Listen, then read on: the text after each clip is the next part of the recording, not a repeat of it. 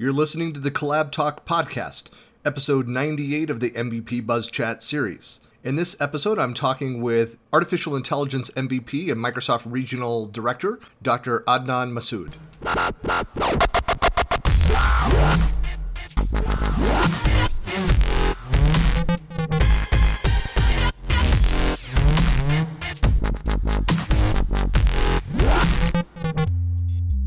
Hey, thanks for joining. This is Christian Buckley with another MVP Buzz Chat, and I'm here today with Adnan. Hey, great to have you. Thank you, Christian. Thanks for inviting me. It's great to be here. Yeah, so for folks that don't know you, why don't you introduce who you are, what you do, where you are? Sure. So hello from sunny Florida. My name is Adnan. I am a chief architect for artificial intelligence and machine learning for a company named USC Global. It's a consulting services and products company. I am also a Microsoft MVP and Microsoft Regional Director, a newly minted one. My MVP is in artificial intelligence. That is my area of focus. Before becoming an AI-focused MVP and architect, I used to work in financial technology space where I built a lot of large-scale systems with MasterCard. Used to work for a startup called Green Dot. It's no longer a startup. It's a billion-dollar company. But that was my specialty in building microservices and cloud-based architectures. So I have that's what I used to do. I'm also visiting a scholar at Stanford University. I work with Chris Manning, Dr. Chris Manning's group for natural language processing and understanding. So I manage for my company this relationship between MIT and Stanford academic relationship. That's called Alliance Program. Along with that, so that gives me what I like to call as an intersection between academia and industry. So my PhD is in machine learning. I try to take the exciting products built at academia, especially the Stanford AI Lab, which is the birthplace of Google, and try to apply that here at in industry in variety of sectors. So I work closely with retail, finance, and healthcare. These are the three key areas, and try to bring in the latest and greatest from academia in terms of anomaly detection on predictive analytics or deep learning, and then try to apply that. So that's like a brief introduction to things I do. You know, so I have a former business partner. I had a consulting company when I was living in Northern California who was also a visiting scholar at Stanford. Very, very smart young man. He's now Stanford put him through law school, and Wow. you're a certain level of smart where Stanford pays you to go to school at their university. But he is now a practicing patent attorney and worked for Google for years. And a good friend of mine, Dr. Michael Meehan. But we worked at some startups together back 25, was that long ago? 25, 30 years ago? Wow, it's a long time. 20 years ago. Okay. Yeah, it's not. How old were you back then? 16? I'm not that old. So I was so I met him when in my early 30s. But anyway, so it's I have to say that, I mean, having that relationship and that startup that I did with Michael, the great thing about that was the relationship that we had with Stanford and UC Berkeley. So a lot of clients that came through that, we worked with a number of faculty members and in high tech. And so as a consultant to work with a lot of these newly funded, venture-backed startups, it was fascinating just to be at that time and that location and be associated with those two schools and just feel like, we weren't creating those technologies and we weren't formally part of those startups, but we got to hobnob with them and hear kind of the formation stories of these. Is just a very exciting time. So I enjoyed those years with that company. So it's exciting to be in that environment. Yeah, it's like just the energy in there, like Stanford AI Lab, you are walking and you see Dr. Fei-Fei Li. She is one of the leading figures in machine learning and deep learning, and she, like, computer vision. She is the person in computer vision. Then you see like Joe Leskovich, who is the chief architect at Pinterest. You see like Chris Manning, who is the leading field. Like the books, you read their books in graduate studies or undergrad, and then you meet these guys, Joe Leskovich. And they're just, I'm assuming they're just hanging around in like the cafeteria. Yeah. They are very easily accessible. Yeah, Yeah. Christopher Ray, he sold his company. He built this deep learning platform, which actually is used for detecting human trafficking patterns. So it's actually used. Yeah, it's funded by DARPA. It's used. It's a very fascinating case study. If you look at it's called the. I'm blanking on the name of it, but Christopher Ray, he built this whole platform around looking up dark data, and then it's a company which came out of it, Netis.io, was sold to Apple for like I think close to $300 million, and you just see him walking around. So yeah, these guys, Sebastian Thrun is another one of the guys, James Zhao, Dr. James Zhao. So it's like same in MIT, like you will see all these luminaries, and it's fascinating to work with them. Well, that's very cool. Yeah, and I know there's a lot going on. I was just thinking too, it wasn't that long ago that Microsoft added artificial intelligence as a domain, as an area for MVPs. Are you one of the first AI MVPs, or was it around longer? Wasn't it like 4 or 5 years ago when they introduced it? Was it longer? Not to my understanding. No, it's about 3 years. So I was one of the first MVPs. Okay. Originally, the first batch was around 46 people. And I think Microsoft Research has been in the forefront of this area for a long time. They have done a lot of work in that area. From an implementations perspective, you can see a lot of early products came out of MSR, and Azure has adopted it earlier. So I think from an MVP perspective, I guess it was not as early as it could have been, but it was right away. As soon as the products starts coming out, it became an area like quantum computing. Now you see there's a quantum as an MVP is also available. Yep. So an Azure ecosystem is fairly mature now when it comes to MLOps and machine learning implementations around both reinforcement learning, deep learning, and machine learning capabilities. Yeah.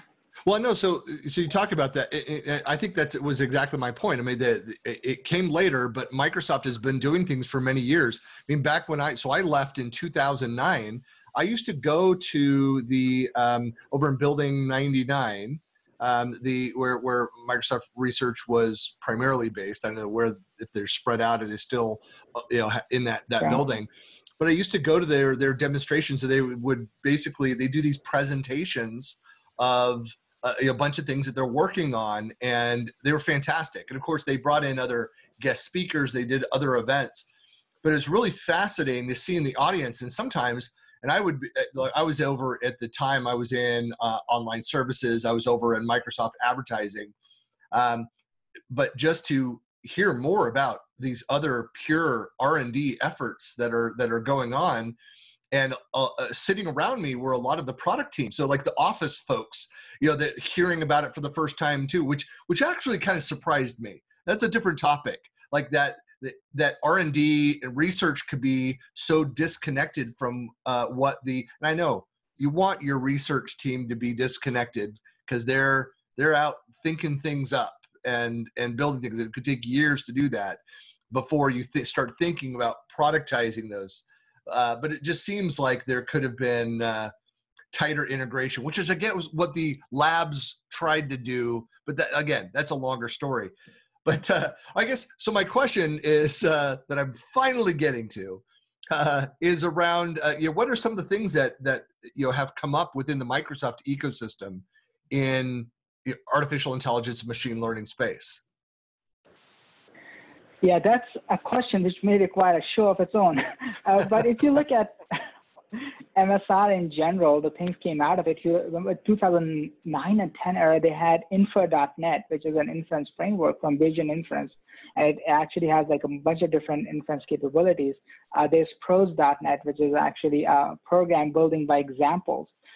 There is a lot of machine learning models and deep learning models which came out of that research in general. And there is a lot of work which went into the backend for Azure. For example, data center monitoring for the power consumption, predictive analytics based on that usage perspective, the anomaly detection, outlier analysis. So I think based on my understanding, and again, you were there, so you probably know better than I do, there was a tighter integration in certain groups. For example, with Office Group, there was a lot of integration. Delph, for example, Microsoft Delph actually came out of the MSR. And then maybe in some other groups, there was not as much. one of the, I guess, key things you can see is from academia or research to applied implementation pipeline, you can see a lot of things in terms of products which are coming up, like computer vision, the entire cognitive services part of the things that is part outcome from there. There's also, of course, your whole deep learning landscape around CNTK, rest in peace. There's a few things which came out over there. I think one of my favorite things which came out of MSR in terms of that is the language models. And you probably have been hearing about the language models. So you have BERTs and ALMOs of the world and the transformer models. So if you look at the language models transformation, I work closely in NLP, and that's something which is near and dear to my heart. We used to work with like bag of word models and TF-IDFs and LDAs of the world. You know, that's old school, I guess, NLP and grams. And then from there, we moved to a little bit more sophisticated models, like using RNNs for sequence generation, the recurrent neural networks. And from there, we came to LSTMs, which are a bit more sophisticated than they're part of RNN, but class, but it's more sophisticated. And now we are switched to this transformer models, which are almost like magic. Right, so you can predict what a person is going to, what a text is going to say, or you can generate sequences. You can do comprehension on documents, which is magical. You can understand documents without any prior knowledge. It's just trained on large Wikipedia, pretty much the entire internet, and then it understands in an unsupervised manner how close two concepts can be together. Like, for example, if you ask who is the protagonist in Matrix, or who is the hero in Matrix, or who is the leading actor in Matrix, all of these concepts are closely aligned together in a high vector dimension space. So you don't have to train the synonyms. It knows the synonyms. It knows the concept hierarchy, the transformer network. So you can just put a PDF document and ask questions around it. So Microsoft has just recently released a much larger transformer model. And I think that's one of the things which is very elegant about the solution, that it can actually work in an unsupervised manner. There are certain challenges in terms of ethical AI and operationalizing those models. You probably remember that whole debacle around when OpenAI decided not to release one of the models. But it's fascinating. The space is moving, and of course, it's not without its challenges, especially in the day and age we are living. The importance of ethical AI can never be understated. Yeah, I know that you've, I saw in your status that you've been talking about that a lot recently, and that's been, I know it's something that Satya has brought up. Of course, there was the, what was the name? It was the Cortana-like experience. It was the bot, the AI persona that Microsoft put out there. Hey. And within hours, it became racist. I mean, it's just crazy fast that it went, and people were able to, based on questions that was being asked and you know, down the I know the rat hole that it went and looking for information, back it up around there. And if you can hear my my little fur babies that are upstairs, and so the UPS guy must have delivered a package, but anyway, it's been fascinating. Now, I'm not keeping up on everything I read. A lot of the stuff that comes out, I've got good friends. Naomi Moneypenny joined Microsoft a few years back, and she's at the center of like Project Cortex and a lot of what's happening there. And so even through Naomi, before she joined Microsoft, I would hear of a lot of the developments, a lot of the efforts that are going on in that space. And just my observation as well is that there's a lot of shifting of roles that have happened, as happens with Microsoft employees at the end of their fiscal year. And a lot of people are moving over into that space. There's a lot of, Microsoft is building up a lot around AI in general. But from a collaboration standpoint, which is my primary focus, and even from a project portfolio management, the intelligent system standpoint, I mean, Project Cortex is really exciting. There's just a lot of things, anything that is around collaboration, around knowledge management. I mean, I'm very keen on seeing and hearing more about. I don't know if you're working in those spaces specifically. Do you have any other deeper insights into what Microsoft is doing there? Microsoft is doing amazing work in the AI and machine learning areas in general. So from a just in looking at the document management or knowledge management, I shouldn't say.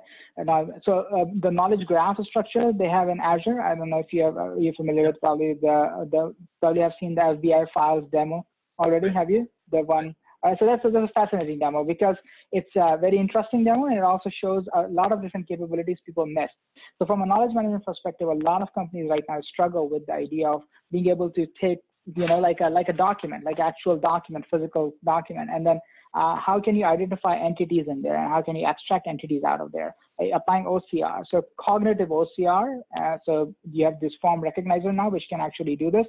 And what is typically missed is how it can work with dynamic different degrees of forms and how fault tolerant it is. So that's a really great perspective of that. So it can work on different dimensions of the forms and be able to read and apply more sophisticated AI on this. I'm using AI term loosely here. I'm sure you're going to get some hate mail about that. But that's one of the areas where the knowledge management across industry is very valuable to be applied. So insurance companies and fintech, you will be surprised to see how many LLC forms get filed in a manual manner, even though we have all the different technologies available to do data ingestion or processing from more of a computerized data or digital data. But there are tons of use cases around it, including medical records. So that solution, the Microsoft Azure and Cognitive Services solution, which actually does that data ingestion, is very powerful because it does not only ingest the entities, but also keep track of that as a knowledge graph, and then you can do search on it. One of the, I think, areas which is very powerful, and since we're talking about ethical AI, is that Microsoft is trying to work a lot in the area of the transparency of AI. So you probably have heard of Fair Learn as a toolkit being released. So it's recently being released, Fair Learn, and I think they announced it and built. Don't count me on exact date time of that. But there's also another toolkit which came out called Interpret ML, and that's a part of that interpretability lightning. So the idea here is that if you are deploying a model in the cloud, how would you be able to make sure that it's secure, it's trustable, and it's robust, and it's fair, right? So if I build a model and I'm a machine learning engineer, not really an SME, and I deploy it, and it may be gender biased or race biased or something from data which came in there, and I can say, oh, I didn't know about this. The data is biased, but it's my ethical responsibility or the organization's responsibility. That's an AI governance thing to understand the bias in that, and then actually report it to the SMEs, and SMEs needs to see this. So this is the part of the AI lifecycle. So one of the things which Microsoft has done earliest is came up with this data science lifecycle called TDSP. So you probably have heard of, the CRISP DM, which was used to be a back in the day lifecycle, CRISP DM for data mining lifecycle, right? Yep. And we have, of course, a traditional SDLCs, but data science being its own beast, the model training is not a one-time process, as you know. There's a feedback loop which happens. And that's what happened with Tay. Like we did, it's actually a learning exercise, and if you do mini batches or you do online learning, that's where you have to be careful about this. So Tay was trying to learn on Tay was that bot which went all xenophobic and racist and anti-Semitic. Yeah. Yep. So it's actually, it gets coded a lot, but there's another horror story where Google trained their photo program to, you know that, right? So I don't want to repeat it. It's made news again. Right. Yep. Yeah. Well, I know. I always like to remind people too. This is like if they bring that up. I do the exact same thing. I said, there were a lot of other very public failures of the technology. Yeah. Well, it's why one of I think of things like Project Cortex.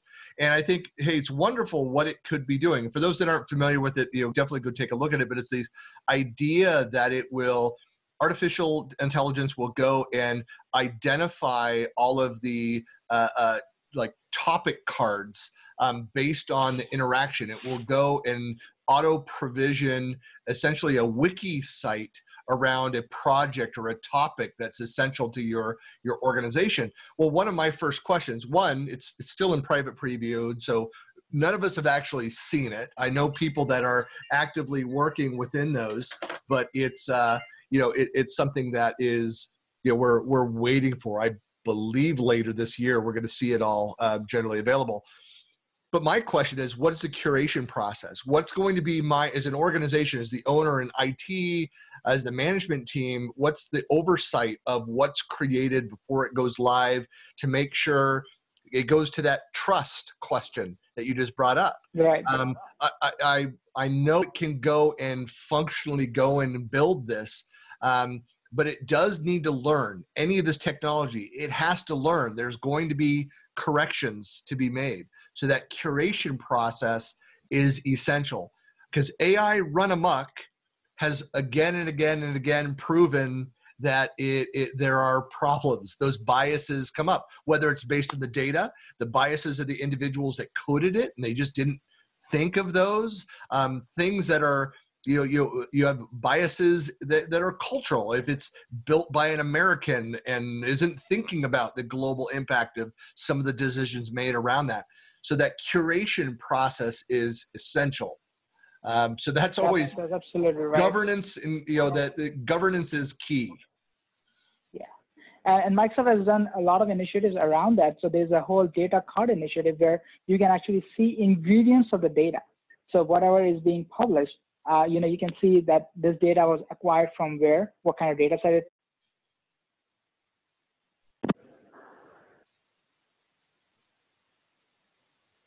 I'm sorry, I was just getting another call. Yeah, no worries. So you probably will have to cut it off or something. So that's around the data sets where you can actually see where the data was received from, also where the data was, what kind of data diversity is in that data set, right? So that's an important thing. So Microsoft has this whole transparency initiative around this, where they talk about the data being, so the systems are transparent, so they can explain themselves in a way a human subject matter expert can understand and interpret the decisions they are making. And it keeps an audit trail of these things, right? So these are some of the key principles where AI governance has to be there, right? So systems are fair. So fairness is an important entity where, like, what is fair? And then I don't want it to start becoming like a debate around affirmative action, but there are certain biases, like you said, are very negative, and they are exist in the data set. So the problem with machine learning based system is that it can perpetuate the bias. So from a human bias perspective, you can train humans and then put standards around this to say, okay, you cannot discriminate based on gender, you cannot discriminate based on race or faith or sexual orientation or protected classes. But if these biases get ingrained into the machine learning systems, they're perpetuating, and that's really dangerous. I mean, this is the Terminator scenario we have, and a lot of people talk about it. I actually have like a whole set of books right here. Exactly on this topic. I'm working on some specific point of views around it. This is one of the most favorite books I have. It's Weapons of Math Destruction. It's by an author. She's a math PhD, and Cathy O'Neill, and she talks about this. So this is a brilliant book around this. There's one called Technically Wrong. I guess I'm going to show off my library over here. It's for those that are watching or listening into it. I do require all of my guests to bring suggested reading material, so I appreciate it. Yeah, that's right.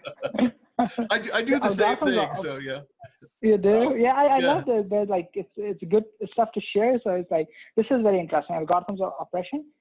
She is actually like, I started this thing called Algorithm Justice League. And it's a very interesting concept. She was one of the original outspoken people against the algorithmic bias. So going back to the Microsoft's role in that area, right? They talk about the bias and then how you can make systems fair. So the key things like transparency, ensuring the security against adversarial attacks, because that's a very common theme now, that adversarial attacks happen on these AI systems and they can cause issues. So how you will make sure that doesn't happen. The latest scandal in AI, I don't know if you're following it or not, there's a paper published called Pulse, and it's the idea is you can have a small thumbnail, and if you expand the thumbnail, it will make a proper picture based on the most closest picture it can be. So it was trained on a data set which was predominantly white Caucasian. So when you take a small thumbnail of President Barack Obama and expand it, it became a person, it didn't say a person of color, but it became a white person in that picture, a very light-skinned person. So that blew up as a big issue. This is exactly the problem with artificial intelligence. You guys are completely doing this wrong. You should have done this. So one of the leading researchers, Turing Award winner, by the way, he won that Turing Award last year with Yoshua Bengio and Jeffrey Hinton, Jan LeCun, spoke out about that. And Jan LeCun said that, it's because the training data was predominantly Caucasian. If you do it somewhere else with a different type of data set, it will come out different. So everybody thought of that as an excuse, saying, oh, you're just blaming the data. You're not blaming. And I agree, there's controls need to be put in place for this. And I think because the AI and machine learning is in its infancy and is starting out, there needs to be something to put in place. I think a lot of people speak about this problem where Google released their word-to-vec model, where what happens is, if you ask for synonym, let me quiz you on that, okay? So blue is to boy, girl is to? Pink. Pink, there you go. So model learn from the data set, right? I know these are kind of questions you'll have to think a little bit more right. before you answer them. They get very tricky. So these synonyms are already learned by these models because they are trained on large data set, and they see the frequency of occurrence of these texts very close together. So they are like, okay, this is how it works. But it becomes, bad really fast. For example, man is to doctor, as woman is to nurse. Right. I'm doing it. And just folks, I'm not doing that because I believe it's like, look, all I'm doing is repeating what the stereotypical response is for that. So exactly. Yeah. Exactly. And you have set me up. I did set you up.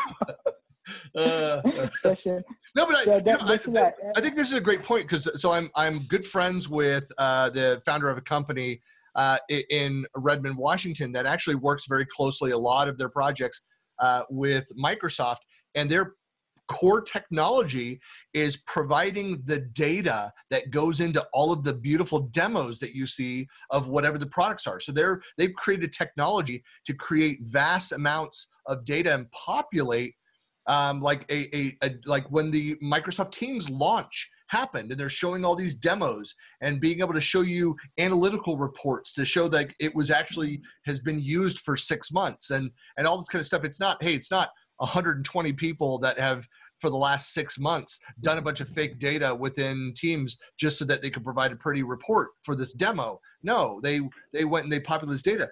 But I could see how, here they are populating demo systems. They provide this as a service to technology companies, how that they're populating, they're extending a lot of those biases just through that automation. So it's just something that they need to go in and think about. Hey, we need to make sure that we are truly providing a globally consumable service. They're limiting themselves, but even with their customers, Microsoft needs to make sure that the data that they're using in their demos fits their broadest of constituencies of this. They're a global company. Anyway, it's fascinating when you think about that. And I think sometimes my opinion here is that we so quickly jump on the case and attack the people, like in this example, the companies that go and attempt to build this new technology and the biases are shown.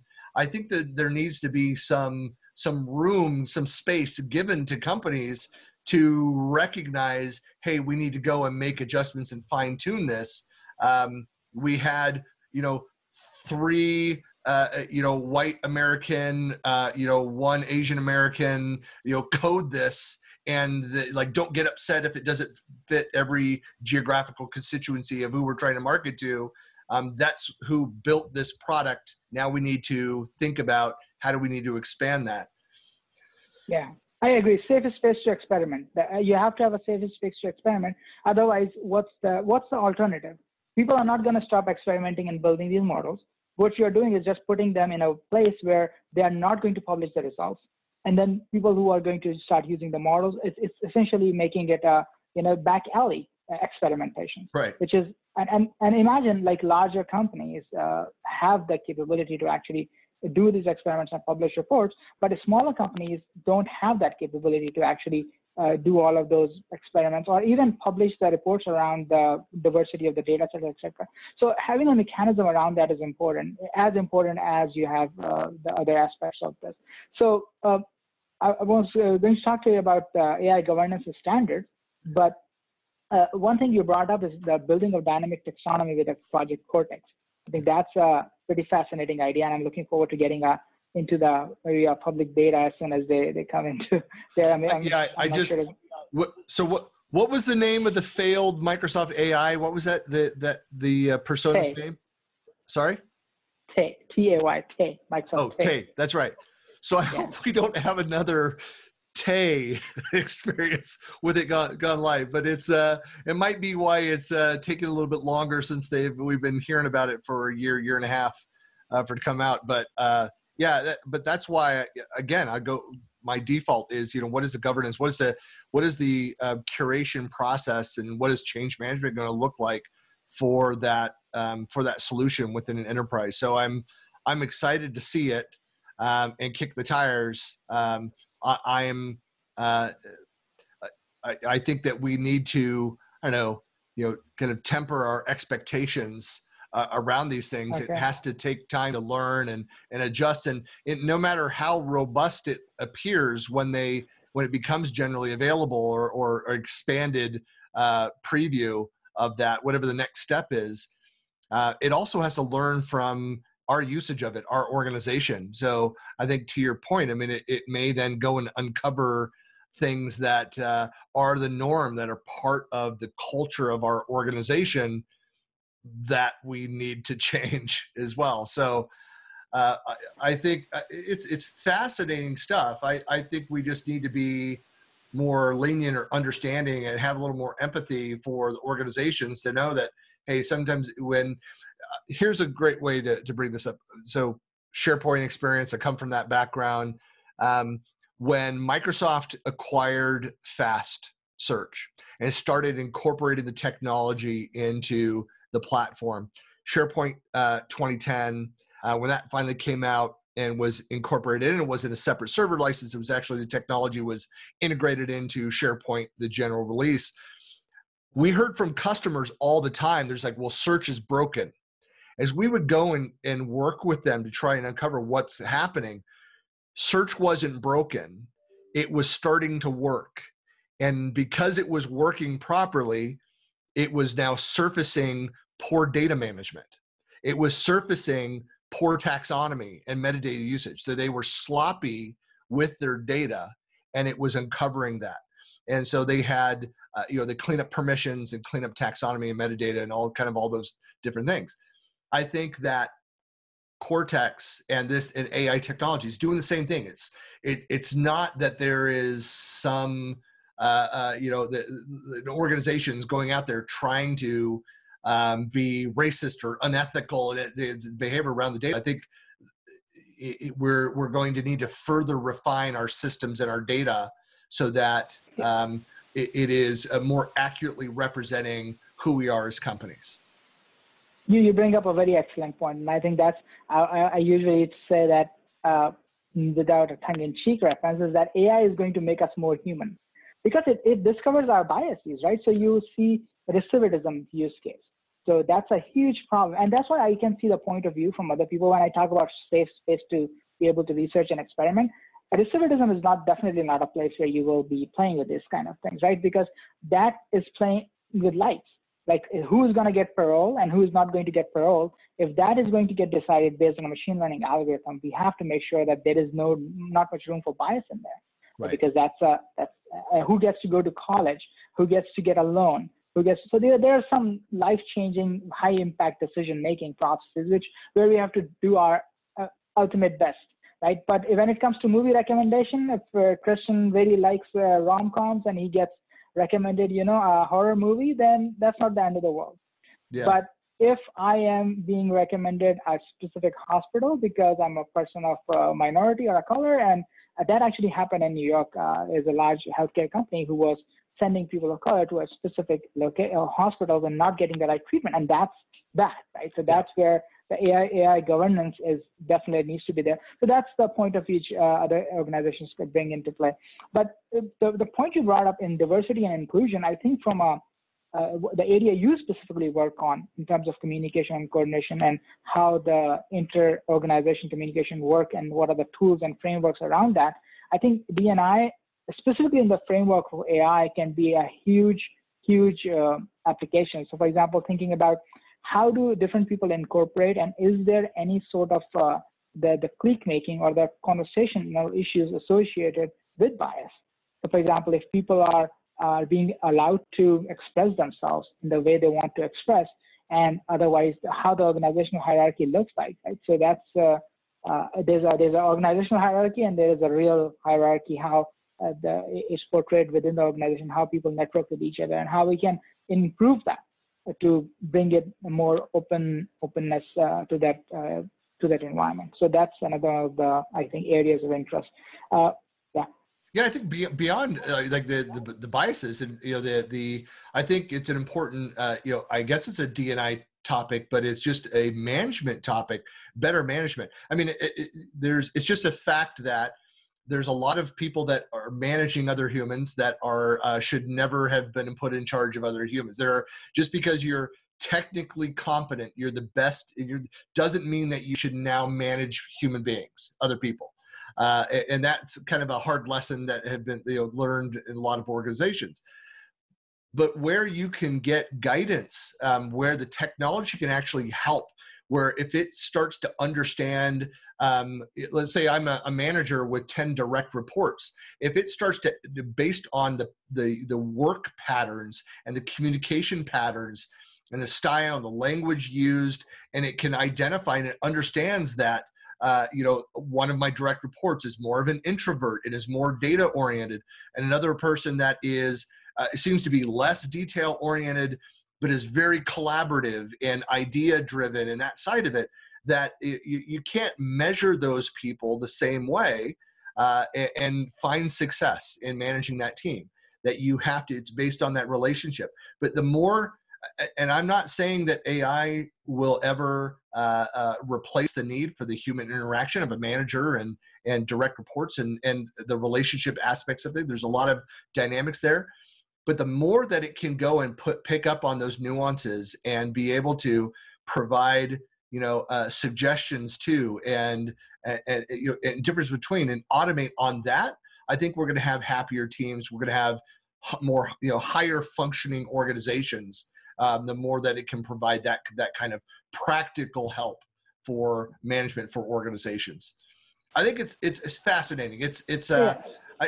And I know that we're kind of over. I do have a final question for you, which I know that around this topic, it's on a lot of people's minds. I'd say most people that are watching this have this is, when will robots take over? Is it 5 years from now? 10 years? When will AI become sentient? When will there be like that moment? What is it called? It's the moment when it becomes self-aware. And then it destroys all of us. How far are we from that? I'm working in my basement on that project. In fact, so that's a question actually put to the, I think, NIPS, Neuro IPS conference. It has a historical name which is not appropriate, but because I always used to refer to that. But it's called Neuro IPS. It's one of the largest conferences in the world. It's for new network. And I think the attendees were asked this question. So artificial general intelligence is what you're referring to, AGI. So AGI, when would it become sentient, I guess, is when they can do general intelligence part of the thing. So people think like about 35 years, or there's a whole range of different questions. Right now, it's basically automation on steroids. So what we are doing in AI and machine learning is automation in steroids. But I hope that by that time we have the fairness, the reliability and safety, the privacy and security, inclusiveness, transparency and accountability. These are the 6 key principles Microsoft has for AI. I hope by that time we have all of these in place, so you don't have to be scared of them taking over, but rather having human in the loop. So building upon what you said earlier is in terms of context of how humans interact and if somebody's an introvert versus somebody's extrovert, and what kind of medium of conversations should be provided. Automating that with human in the loop would be really helpful. The human in the loop is the ultimate judge of that thing, because if you create measures around these things without having that human insight into that, I think from social aspects, it becomes a recipe for not so good thing. Right. But in general, I think that's like the fairness. That the 6 principles Microsoft has presented, I think that these are really important to reiterate in terms of like having the fairness, so it treats the people fairly, reliable and secure, so it doesn't act weirdly when there's adversarial attacks.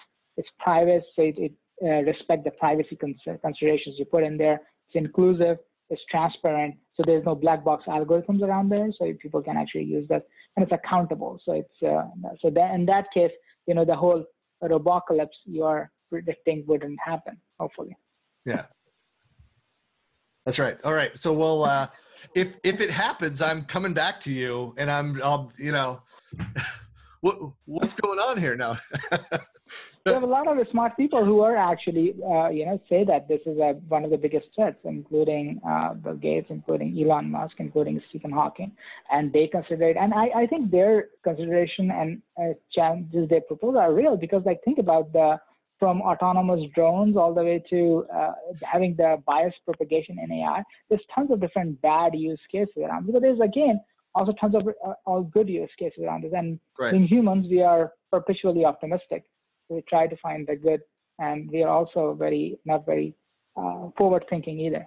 Well, that's why if people get a little too overly optimistic and excited about the technology, and hey, we're going to live in a life of luxury once it's all just kind of running in the background. One, you don't understand human beings if you think that's ever going to be the future. But two, just go watch that episode of Black Mirror with the robot dogs, the autonomous dogs. That'll freak you out enough to say, like, no, there need to be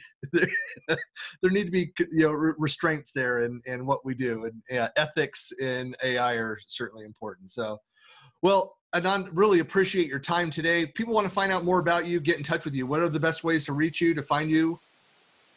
My Twitter handle, Adnan Masood. You can DM me there, or you can adnanmasood@gmail.com. That's the best way to reach out to me. I'm on LinkedIn. I have an active blog where you can reach out to me. But really glad to be connected with you, Christian. Really glad to become a really regional director and a part of a smart people community like yourself. Yeah, welcome. Well, despite the fact that I'm in the program, it's a great program to be a member of. But it's just get ready to drink from the fire hose with those DLs. I know. It's a daily thing. Oh yeah, get ready. Okay. Well, anyway, thanks a lot for your time today, and we'll talk to you soon. Thank you very much. Have a wonderful day.